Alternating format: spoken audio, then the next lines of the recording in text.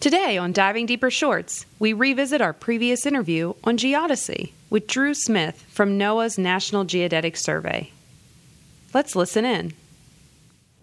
Dru, I have to tell you that geodesy wasn't a word I was very familiar with before preparing for this interview.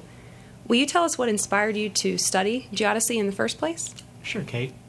I was actually studying land surveying in college, and during my senior year I took a course called Elements of Geodesy. That was also the first time I'd heard that word.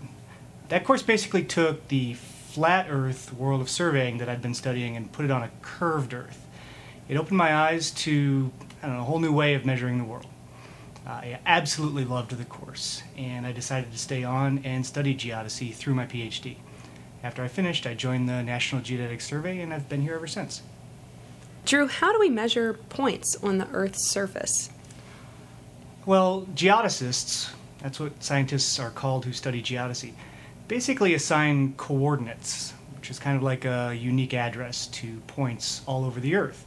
If you were to stick pins in a model of the Earth and then give each of those pins a coordinate, you'd be doing what geodesists do. Before the space age, geodesists used to determine the coordinates of points by using Earth-based surveying tools, measuring angles, distances between points. Now, most of our work is done using space-based tools like the Global Positioning System, or more commonly known as GPS. But no matter what the tool is, geodesists still do the same work, which is very accurately defining the coordinates of points on the surface of the Earth in a consistent manner. This set of accurately measured points then becomes what we call a spatial reference system, which is basically a system that allows different kinds of maps to be consistent with one another. Dru, what are some of the other benefits of geodesy? That's a good question, Kate. Some of the other benefits of geodesy are, for example, to the transportation industry.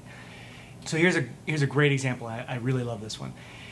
By providing charts that are accurate to centimeters and using GPS technology on a ship, which also can position the ship to centimeters, if those two locations are done consistently, say in the National Spatial Reference System, then you have the ability to know where the bottom of that ship is relative to the bottom of the ocean, to a couple of centimeters. And this means that a ship could put on extra cargo, sink deeper into the water, and still know that they're safely navigating through a channel.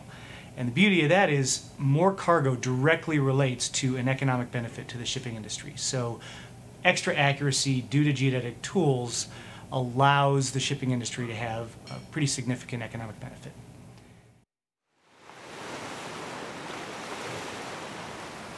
That's all for today's Diving Deeper Shorts, where we highlight a few minutes of your favorite Diving Deeper episodes. Want to learn more? Go to oceanservice.noaa.gov/podcast.html and select the May 2009 podcast archive to listen to the full interview with Dru Smith on geodesy. You can catch the next episode of Diving Deeper on January 27th.